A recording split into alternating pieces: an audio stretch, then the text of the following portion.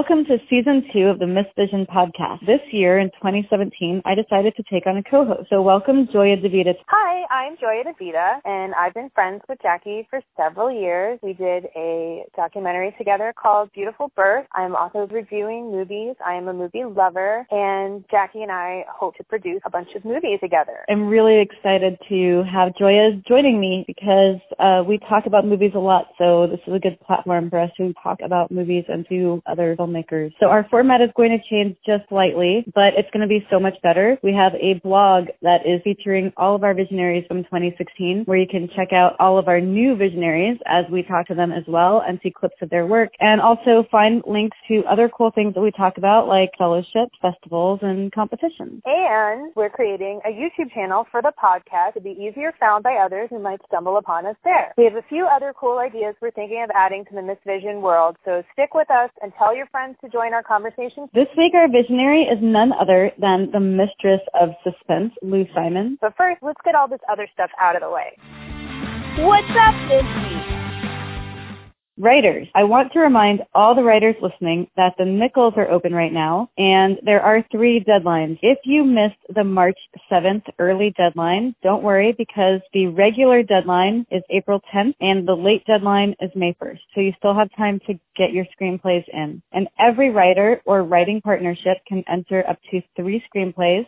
Screenplays must be between 70 and 160 pages, but preferably no more than 125. So, Jackie, what's the Nichols? For any writers who don't know what the Nichols is, it is a writing competition held by the Academy every year. So every year what the Academy does is they award 5 fellowships to unestablished writers who have earned less than $25,000 in their career as a writer, and each fellow is expected to complete at least 1 screenplay within the year of being awarded their fellowship. So even if you don't win a fellowship, but your screenplay makes the top 50 or top 25, your name is passed around to agents and managers and producers, so it can help you get representation or launch your career. So if you think that you're ready, enter the Nichols. Their website has a lot more information about rules, requirements, so check that out. You've got nothing to lose, because even if they hate your screenplay, every writer who submits to the competition has the option of getting feedback on their scripts, which they can then utilize into rewrites and make their story stronger and try again next year. Wow, that's awesome. Everyone who has scripts should put them in, because you can learn and gain a lot of insight on your script. And this particular insight is coming from people at the Academy. Isn't that awesome?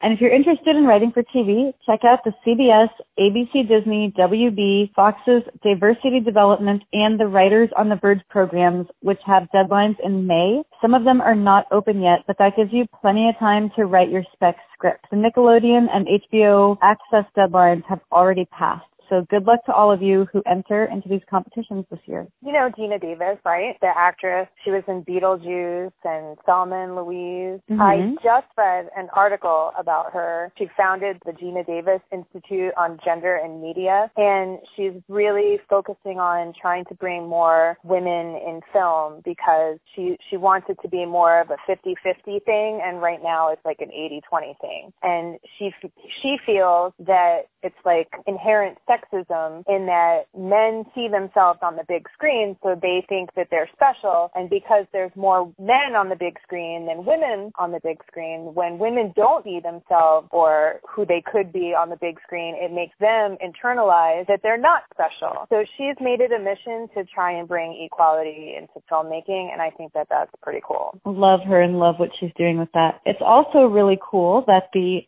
Shutterbox anthology, which launched last year with Refinery 29, joined forces with NYU's Fusion Film Festival this year, which was designed to empower young female storytellers competing in the male-dominated Hollywood. That took place this past weekend, March 2nd through the 4th, featuring workshops and presentations with inspiring and established women in the industry. If anybody out there listening was at this event, send us a message or a comment on the blog or a comment on Facebook or wherever, and let us know what your experience was like. We'd love to hear all about it. That sounds so cool. Did you hear about the Internet Movie Database? IMDb is adopting something called the F rating system to highlight the role of women in film. They are putting some kind of notification on their pages to basically announce that it either has a significant woman on screen in their own right, or a director or that it was written by a woman. So IMDb is trying to focus on women in film by putting this notification on their pages. Yeah, that's awesome. So be on the lookout for the F rating on IMDb. Amazon Direct has a new cool bonus incentive for their top digital content creators.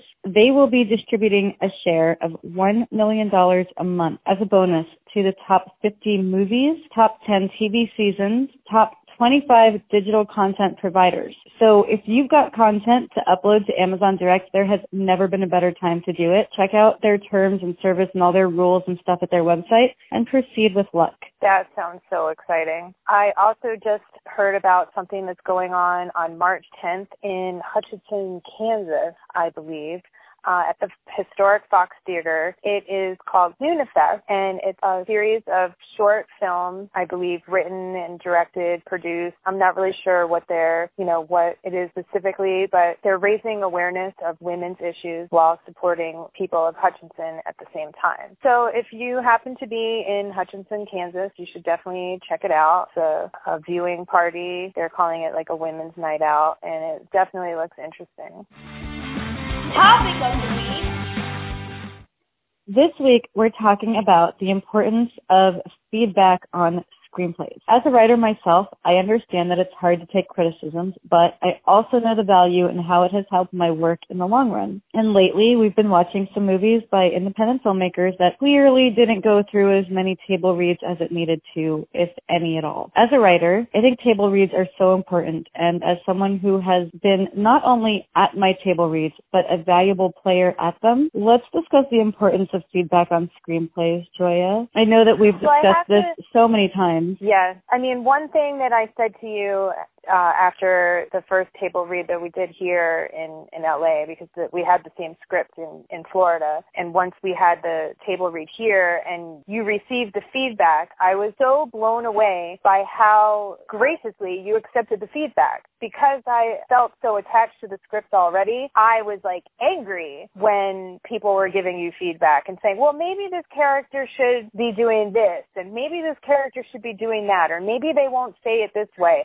And me, I was like, how dare you? But you were like taking notes, and you were like, yeah, that's a great idea. I think that I'm totally going to try that. And then you like would take what they said and you rewrote the script. I mean, you didn't take everything that people said and put it all in the script, because not every idea was a fantastic one, but it's really impressive as like another writer, artist, whatever, to just see you take the critique and the feedback and work with it, and you basically take something that was already really good and then you polish it and fine tune it, and you have like something that was already good and you can make it awesome. And I think, like you just mentioned, with the amount of shorts and features that we've been watching lately, I don't think that everybody's doing that, because some stuff is really unnecessary in these films that we're seeing. Well, I also think there's a lot of dialogue issues, or a lack of dialogue issues. There's either too much or not enough, or there's too much on the phone and not enough, too much tell me and not enough show me. And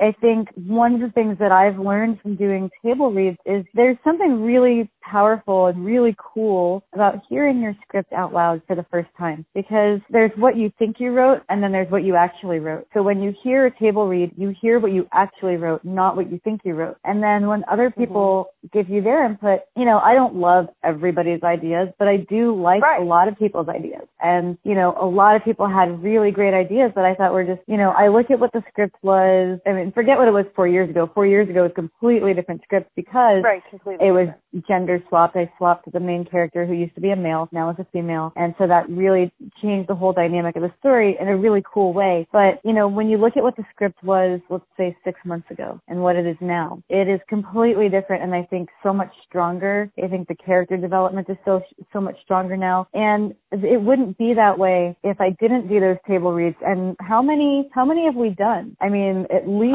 like 5, 6 at least. I think somewhere along 5 or 6, yeah. And each time there's new people that come and new people offer input and different ideas that nobody brought up before. And I've seen the script evolve, and now it's at a place where I feel like I don't really want to do any more table reads. I just want want to move it to the next stage and done. Like, I'm happy with it. I think the majority of the people that are locked in and involved are happy with it. And, you know, but that's something that's not easy for a lot of writers to do. It's really hard. And as we're watching these independent films, and I see that there's so much substance missing, or there's trying to throw too many ideas in at once and it's not working. Yeah, I definitely agree. I think that sometimes things can get lost in between your mind's eye and what is on paper. And I think that having these table reads can help bring out what you had originally wanted to put out. You know what I mean? Like, it's an easier way to attain the vision that you had in your head when you put it down on paper. Because when I read the script, I read it in one voice. But when you have a table read with several actors that will put their own intonation into how things are said, and it really brings the script to life that it didn't have before. Like, if you and I sit there and just read the script to each other, sure, you'll hear it in my voice and you'll hear it in your voice and however I interpret it. But when you bring in other actors that can also interpret your lines in their own way, it really brings it to life. I think that it's better to have it, even if you're not using the same actors for the table read as the film, you need that so it's not just like a cold read. You can't just bring actors in and hand them a script, get them off book and be like, okay, we're going to shoot right now. There has to be like at least a read through and at least a rehearsal. And I know in independent films you don't have the time for that. I feel like in particular this one independent feature movie that I watched last week that I had you watch some of with me, I feel like this screenplay in particular would have benefited so much had the writer done table reads, had they sat down and heard from outside people who are not going to be involved with the movie, people who are going to be in your audience, what isn't working. There's really something that's so beneficial. That you're talking about. Yeah, you know exactly which one I'm talking about. There was dialogue that was completely unnecessary, and then there were like kind of plot holes why these people were interacting with each other the way that they were interacting. There wasn't any kind of explanation on why they were acting this way with each other. And, you know, it would just be helpful to get the audience to understand what's supposed to be happening on screen if they had a little bit of a history of the characters or why. Well, and that's what it's supposed to, that's what a screenwriter is supposed to convey. The story is supposed to unfold throughout the film, and at no point did this story give me any substance into the characters. And there was a lot of talk on the phone and not seeing the other person on the other end of the phone sometimes. There was way too much phone conversation in this one script. And I feel like the premise was a strong premise. And had there been table reads done, and, you know, this goes for many screenplays. You know, we watch a lot of movies. So I'm starting to get to a point where I can tell which ones have gone through table reads and rewrites and which ones are either on their first or second draft. It's just when you watch enough movies, these are just things you can tell over time based on how polished they are and how polished the characters are, because I don't care what anybody says. You can be the best writer in the world, and your first draft should never be your final draft. And that's coming from a writer.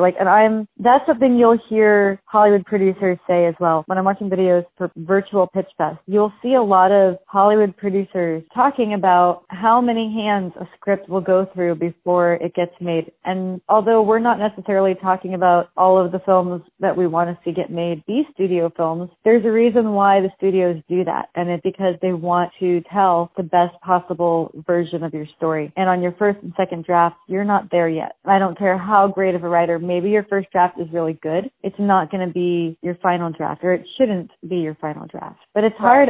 But I know, as a writer, I also know it is hard to take criticism. It's really hard when you're tied to something and you're emotionally invested in something and you hear someone saying, well, maybe it could be done this way, or what about this? Right. You know, it can be enraging. And that's why I was so impressed that you were able to take people's suggestions. It's like, well, I mean, it's hard. And you can't young writers who are very sensitive, I guess I never really considered myself to have thick skin honestly, I really consider myself to be quite sensitive, but I think when I'm sitting at these meetings and these table reads and I get the feedback I get, I'm realizing that either I'm building and growing that thick skin or I already have it because, you know, when people give me suggestions and feedback, I don't think that it's something personal that they're telling me I'm a horrible writer and I should never write. Instead, I look at it as they're telling me, well, but if you think about it this way, it might make it a little better. And right. And you know, once everybody started talking and you were taking the feedback and working with it, and like I said, you blew me away with that, then I started warming up to it and being like, oh, wow, this is pretty cool. I think you also saw the evolution of the story and the characters and, right. you know, how much we were able to do with it and how the one character became so interesting that now I want to write a whole spin-off do a completely different script about that person. Yeah, and that wouldn't have evolved. It wouldn't have evolved that way if we didn't do the table reads and if I didn't get the feedback. And I think it's important to consider who your audience is and then bring those people into your, you know, have people who are in your corner, have people who are your friends, but don't have only your friends. Have people who are colleagues, have people who are professionals, have people who are going to be honest with you, that are not interested in blowing smoke up your ass, but that are actually interested in helping tell the best possible story because then they want to become a part of it. I mean, how many people at these table reads have said, I want to be involved. When do we shoot? Right. Yeah, definitely. You know? I mean, you don't want to have a table read with all of just your friends so they can all just sit there and smile at you and say, you know what, it's great. It's beautiful the way it is. Just leave it. You want to have a table read with people that have some experience or, you know, and not, I mean, it's not even necessary to have some experience, just to have their own thoughts in their own head. They can be like, listen, you know, I really like this character, but no man would say this. Like, maybe you should reword it. Or exactly. Like, if you're a woman, if you're a woman and you're writing men, definitely. I think if you're a woman writing men, you need that. And if you're writing feedback from a man, and if you're writing outside of your culture, you know, you need feedback from other cultures. If you have one character that's from India, you need someone who understands that culture to be there and guide you and say, yeah, this is totally offensive. You need to take this out. You know, you might not know what you're saying is offensive unless someone is there to guide you and say, no. Right. There's so much good that I think comes out of table reads, but I don't think it's something writers should be scared of. I think it's something writers should be excited about because it's also a time when you get to hear your characters come to life. Mm-hmm. The first time I had a table read, that is really cool. It really is. The first time I had a table read with the first screenplay I wrote when I put myself through film school a few years ago, it was so cool because I sat back and closed my eyes and I didn't read anything and everyone else read and I just sat back and closed my eyes and I was able to envision everything. It was awesome. I loved it. Not only do I think is it really good for your script and for you as a writer to help you evolve your story by getting that feedback, but I also think it's really cool to just sit back, close your eyes and hear it. And you also hear the typos. Like, that's why I love having you be the narrator because I know you're going to read it exactly as I wrote it. Because I get caught up on the typos. I'm like, which is great. Did you mean to say? Nope. Read it exactly as I wrote it because that's how I hear it. Because like I said, there's what you think you wrote and then there's what you actually wrote. And there's also the fact that, you know, how many times do I send you something just to proofread and ask you to scan for typos because I've been staring at a screen for 12 hours and my eyes are not going to catch everything. So it's really important, especially as we're talking about submitting things to the Nichols and all these other fellowships, you definitely want to proofread and you want to have a second set of eyes scan your work for things, for typos. At the very least 2 sets. I always ask you and at least my mother or one other person that I know is going to go through and just look for anything grammatical, anything. If I have a comma out of place, a misspelling, a grammatical error that my spell check and grammar isn't picking up, you know, it's so important. Another thing in script writing that I've read a few scripts since I've been here, which I don't even know how that's happened that I've come across as many as I have, but, you know, it's LA, I guess. And it's important to try and share what the idea of your character is in your script, you know, just some kind of little description. So it makes it easier to imagine a specific actor in that role or just imagine what this person looks like.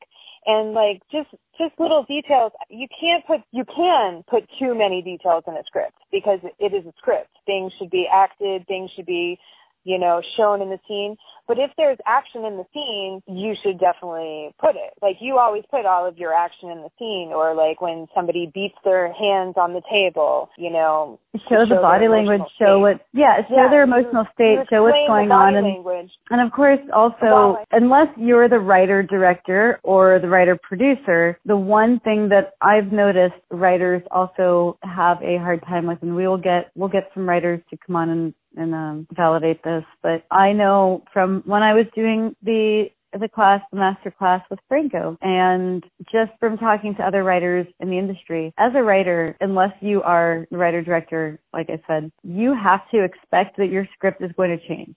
And especially if you sell it to a studio, if you sell your script to a studio, expect that maybe 30% of what you wrote, if you're lucky, is what's going to be on screen. Your script is going to go through so many hands. So if you're not willing to do your table reads and do your rewrites, somebody else is going to. It's going to get done anyway. It's going to get done. So unless you're the writer-director or the writer-producer, in which case you maintain some of the control and you might be the one who's able to do the rewrites if that's the case. That's the other thing, and we'll discuss this on another episode, is the huge difference between the independent world and the studio world, which I'm learning a lot more about interning with a production company that works only with the studios, and they're very anti-independent film. So there's a huge difference between the two worlds. I used to think that it only meant where your funding comes from, but there's actually a huge difference in the protocols and everything. So we can discuss that in another podcast. But, you know, if you're writing a script that you intend to sell, you have to be ready to sell out, not be married to your ideas. That was something a lot of the writers in the Franco class had an issue with. A lot of them didn't like the fact that their scripts were being changed and that the finished product didn't sound a lot like what they wrote originally. Mm-hmm. My writer hated it so much that she didn't want her name on the final cut of our film. As a writer, you have to understand that you cannot afford to be married to your work. I've been writing since I was 9, but I never stopped taking writing classes. I've been taking creative writing classes like my whole life. Out here, I still take script writing classes, but I think no one is too good to take classes. Like, keep taking classes, keep learning your craft. Read books about script writing.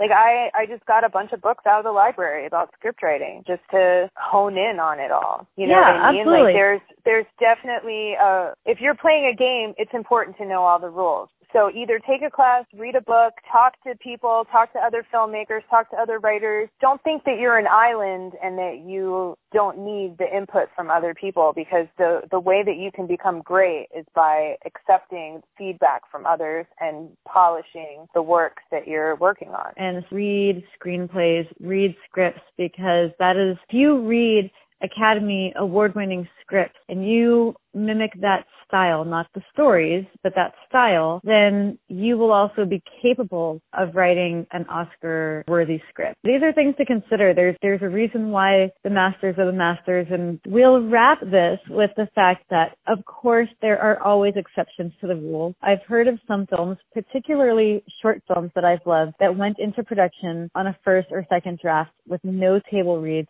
and they turned out great. And on that note, this week our visionary prefers the title The Mistress of Suspense. Please welcome Ms. Lou Simon to the Miss Vision podcast. I'm Lou Simon. I am a writer, director, and producer, which I guess now everybody just says filmmaker, because in reality, when you do indie films, sometimes you do more than those 3 jobs as well. I started this journey in 2011, so it hasn't been that long. And in that time, I've made 5 feature films, and the second, third, and fourth have worldwide distribution, and the last one I just finished, so I'm starting in a journey with that right now. That's really awesome. I think in the 5 years that you've been doing this, you've accomplished a lot more than a lot of people I know who've been doing it for a lot longer. And that's really inspiring, especially for independent filmmakers. It's huge. Not so much an accomplishment as it's just a lunacy, really. Well, we're all from South Florida. We had actually been talking recently about South Florida and South Florida film incentives and the possibility of bringing one of our films back there to go and shoot, but then we found out, hey, guess what? Florida has no more film incentives. And I know that you had some frustrations with that. So I wanted to kind of talk about that because I want to know, I haven't been in Florida in the last couple of years, but what happened? What happened in Florida? It's been going around the country, actually. It hasn't just been in Florida. It started with North Carolina, then one place after the other. There's an actual group that is actually going around, and rumors is they're backed by the Koch brothers. And they're pretty much just going from one place to the other, sort of, I guess, lobbying against using tax incentives to bring film business to a different state. And Florida was one of those places that just, I guess, didn't really appreciate what the film industry can do for the economy of the state. And they just did away with them. And one by one, every show that had been filming there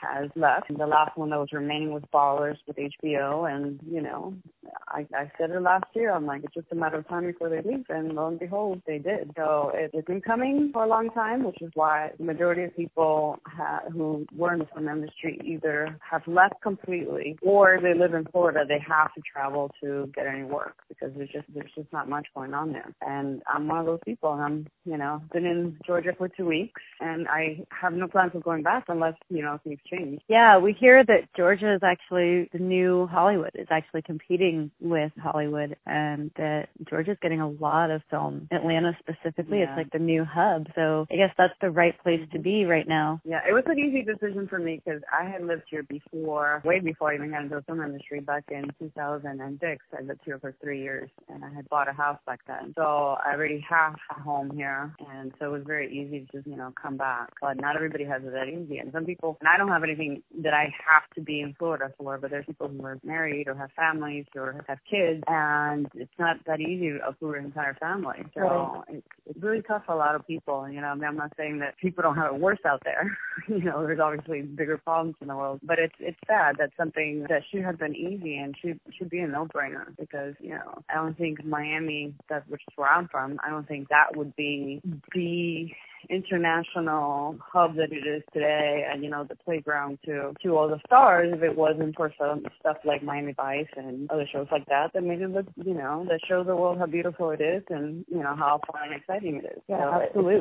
I definitely agree with you there. And there has been a lot of shows and movies that have been filmed down there in the past few years. And then, like you said, everything has just stopped. I think that Bloodline may still be filming in the Keys, but even, they're probably going to be ending that too, because when you lose that incentive, it's like you barely break even, Well, they actually, this is their last season. Their last season anyway, so then they're done. They've already announced it, yeah. Let's talk about the films you have done. You have 3 features that you funded within, 3 years? 3 features within 3 years? Mm-hmm. Yeah. And they all have international distribution. That's amazing. Tell me how you did that. I want to hear all about it. I wish I had started with the short because my first feature, which I had just written, I hadn't expected to direct or help direct or anything like that. I just kind of jumped in because I kind of felt I needed to. But I learned so much on that. I wish I could have learned that in a short instead of a feature, But it's been a combination of things. The first thing, I started later in life. So I had a full-blown career where I made some very good contacts. And those contacts like me.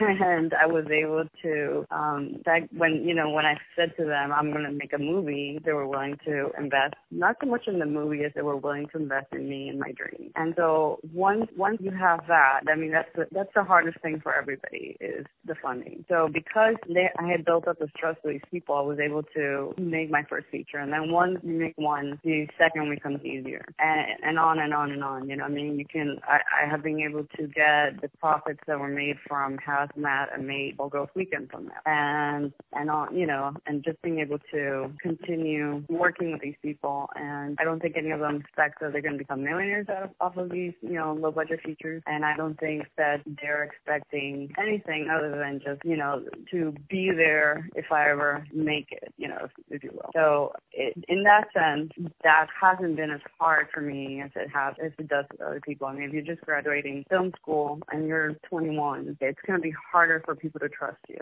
you know, that you can be responsible with money, you know, that you're somebody that they can trust with something like that. And that's really, I mean, that's been, because of that, of being able to do all the films I have been able to do. So I other than wait 20 years to make your films, I don't know what other advice I could give them. When I was researching you for the interview, I noticed that you have won some awards recently, and I wanted to know if you wanted to talk about any of the film festivals that you entered or any of the awards that you won. I'm curious about the Orlando one, the horror film festival. It was actually, well, there was two in Orlando. One's the Street Show Horror Film Festival, and that we won Best Feature for Agoraphobia. And then that same year at the Empire Film Festival, we won for the Best Florida Film. Is the Spooky Empire like part of that whole convention? Right, yeah. It's during the convention. And more recently, it's been actually just myself, and one of the films has been just some recognition for just achievements as a filmmaker, as a screenwriter, especially in South Florida. You know, I don't know how far I am. Like I said, most people are leaving, so there weren't that many of us left anyway. But it was nice. It was very nice, especially because I knew I was leaving at that point, and it was very bittersweet to have that kind of recognition from the local filmmakers there. And there's a real sadness for everybody who lives down there about going on, and you know, and this helpless feeling because there's nothing we can do about it. So yeah, that's what I was kind of bummed out about that, because I went to film school there. In fact, there are some people down there that I was thinking, great, if we bring a movie down there, we bring money to South Florida, I know who I'll hire. You know, we'll hire people that I know that I went to film school with that are doing really good work out there that, you know, that could really use it. And I just thought this could be a win-win-win. I was really bummed to find out that there's nothing going on. So,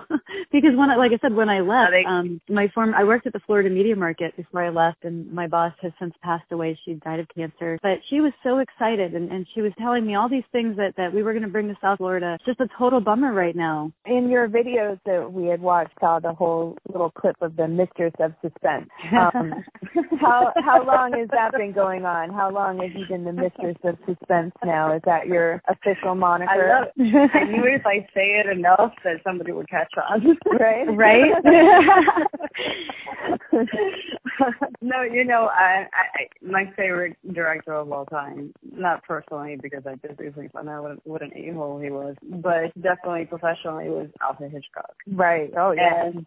And that's really the kind of films I want to make. I mean, yes, there's horrific elements in my movies, but they're not exactly 100% horror. They're more thrillers. And I like wits, and I like all that kind of thing. I really like strong characters, and I'm more concerned with storytelling than I am about scaring people. And in that regard, you know, I feel like my films are more like him than they are, I don't know, John Carpenter or something, you know. Right. So just, you know, this ongoing joke about how, well, I would become the female Alfred Hitchcock. And so I started with the whole joke about Mistress of Suspense, and now it caught on among my friends and so on, like, you know, just calling me that. And of course now they go overboard just to be annoying.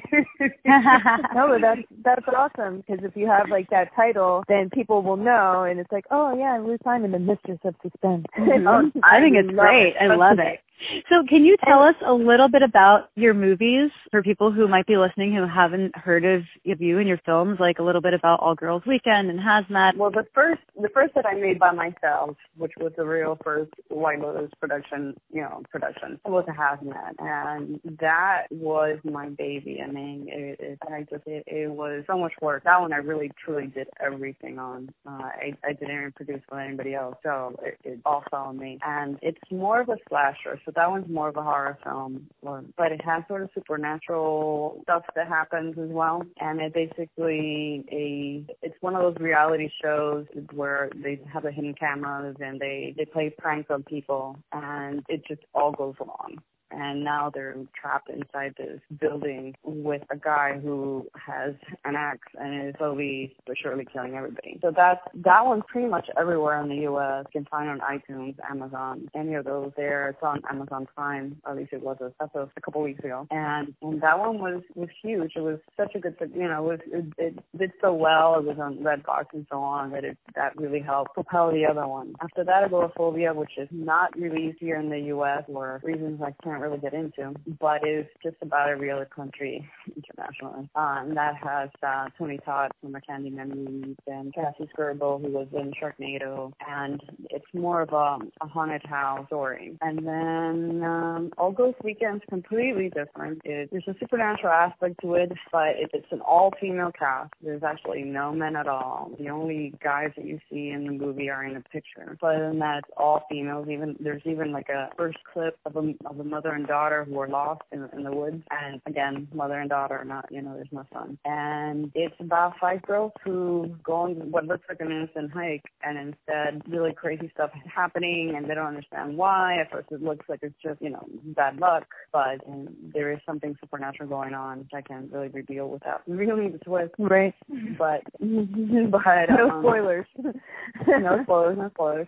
And I went out of my way to pass the Bechdel test on that. They don't ever talk about just some minor things like you and your boyfriend, but other than that, there's not a lot of talk about men or a lot about, well, you still my boyfriend, or, well, this is how I feel about being in a relationship. None of that. It's mostly about the relationship between these 5 women and how these girls who knew each other from childhood, how they, really fallen apart over the years. And then after that, I just finished 3, which is probably the script I love the most, and let's see what kind of reception it gets. But it's really 3 people, a man and a woman, who decide to kidnap a man who allegedly raped the girl. And the whole, we just finished it, so we're just submitting to film festivals, not available soon, or anytime soon. But that one is more of a psychological thriller, and I hope people love it because I really, really like the story, and I hope that they like the twist. As a writer, what is your writing process like? I don't know how people did it before you had a computer in your hands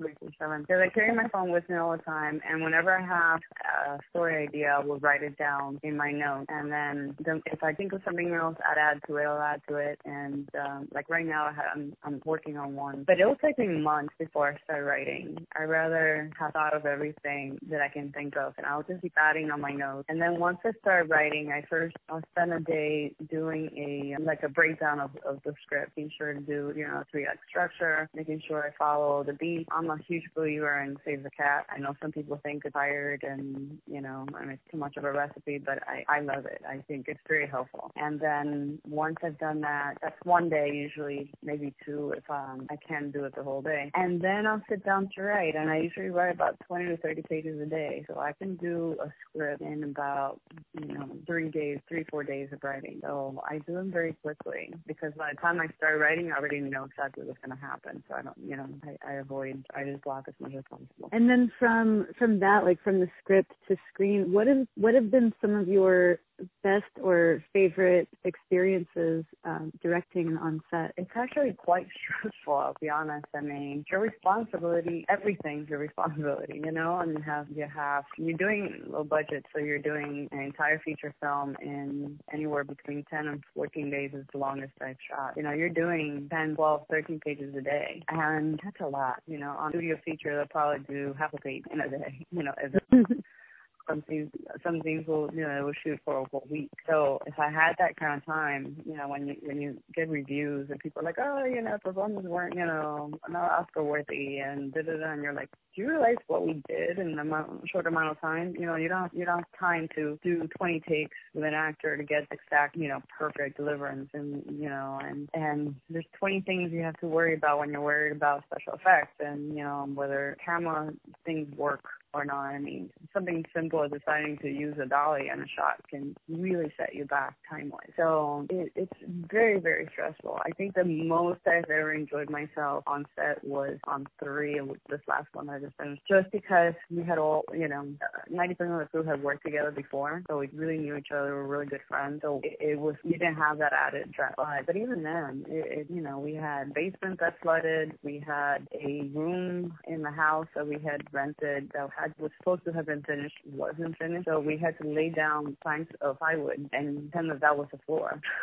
Oh my goodness. It was, just crazy stuff that happens on these, low budget productions, and it's just mostly stress. I don't sleep for the time that I'm filming, and probably not a week before that as well, if you're afraid everything's going to go wrong. So I can't really, the writing is probably the most enjoyable part for me, because there's no, stress there. But both producing and directing, so stressful, so stressful, that I can't really say I enjoy it because I like finished products, but not because I actually like the process. Yeah, I was just going to say, isn't the finished product like the most satisfying thing in the world, though? It is and it isn't, because you also see all, for every person that points out a flaw, you see 20 others, and you know what you wanted to do and what you were able to get done with a limited budget and limited time. So I'm also my worst critic. So you enjoy it because, my God, I accomplished this, but at the same time, you pick it apart and drive yourself crazy. Do you go through a lot of edits between writing the script and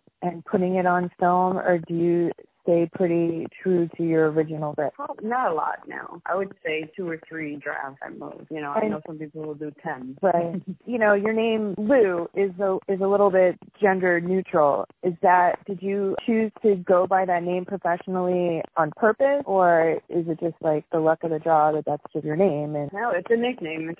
I've had that nickname forever, so it's not related at all to film. It was right after college. I had a group of guy friends that I hung around with a lot, and they always said, "Oh, you're one of the guys. You drink beer and watch football. Right. We can say anything in front of you." So, and so they gave me that nickname, and then it just stuck through the years. Everybody, all my high school friends and friends that were me through them call me that. So that's when Facebook started, like in 2008 or something like that. But whenever I joined anyway, I just used Lou because at that time I had a law practice, and I didn't want my client to right.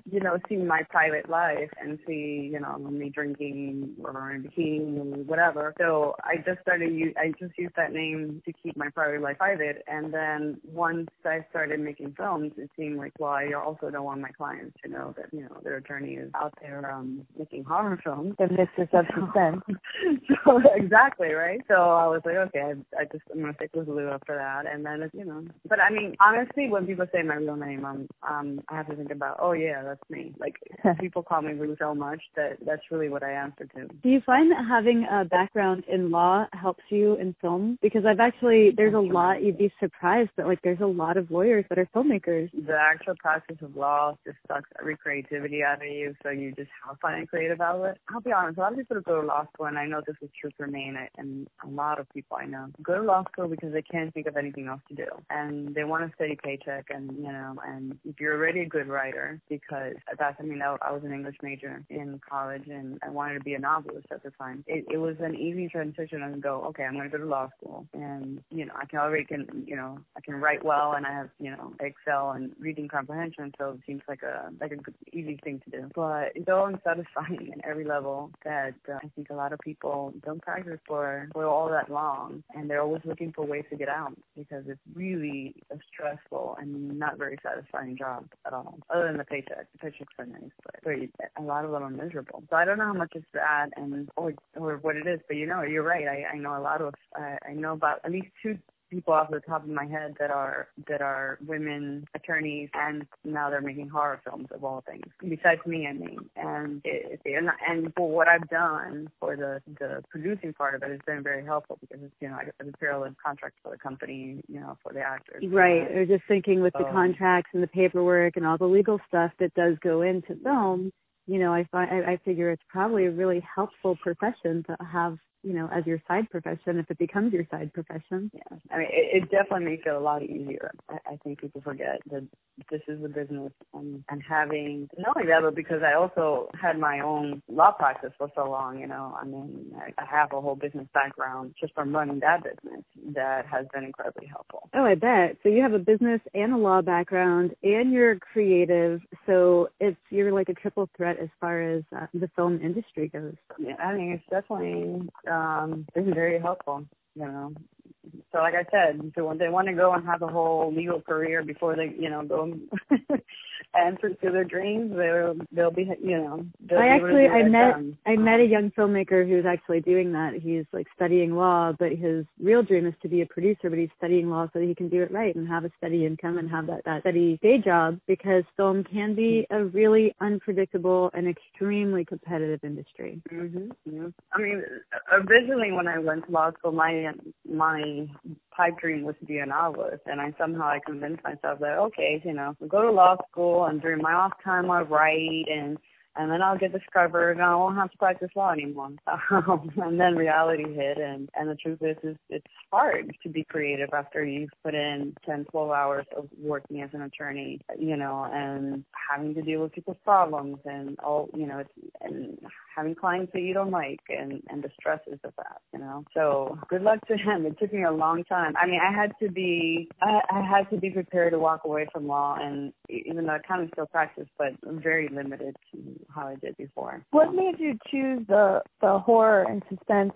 genre over anything else? I've always been fascinated with scary stuff, and or anything that's suspenseful or a mystery I needed to be solved. I mean, that was me from being a kid. I remember my very first thing that I actually wrote down as a story was on a course where we had to write a short story, if you will, and I wrote about, it was very Scooby-Doo-ish, if you will. It was about my classmates and I going on this trip in a bus, and the bus broke down, and we went to the closest house, and it was a haunted house. So, and that was me at 10. It's just always been something that fascinated me. I've written other types of things, but really most of the stuff has always been some sort of mystery, some kind of thriller. It's always been the kind of stuff I wanted to read. I'm, not really into sci-fi. I'm not into. So it's just always been your thing. It wasn't like a conscious decision, like, oh, I'm going to go in this way. You were just like already going that way.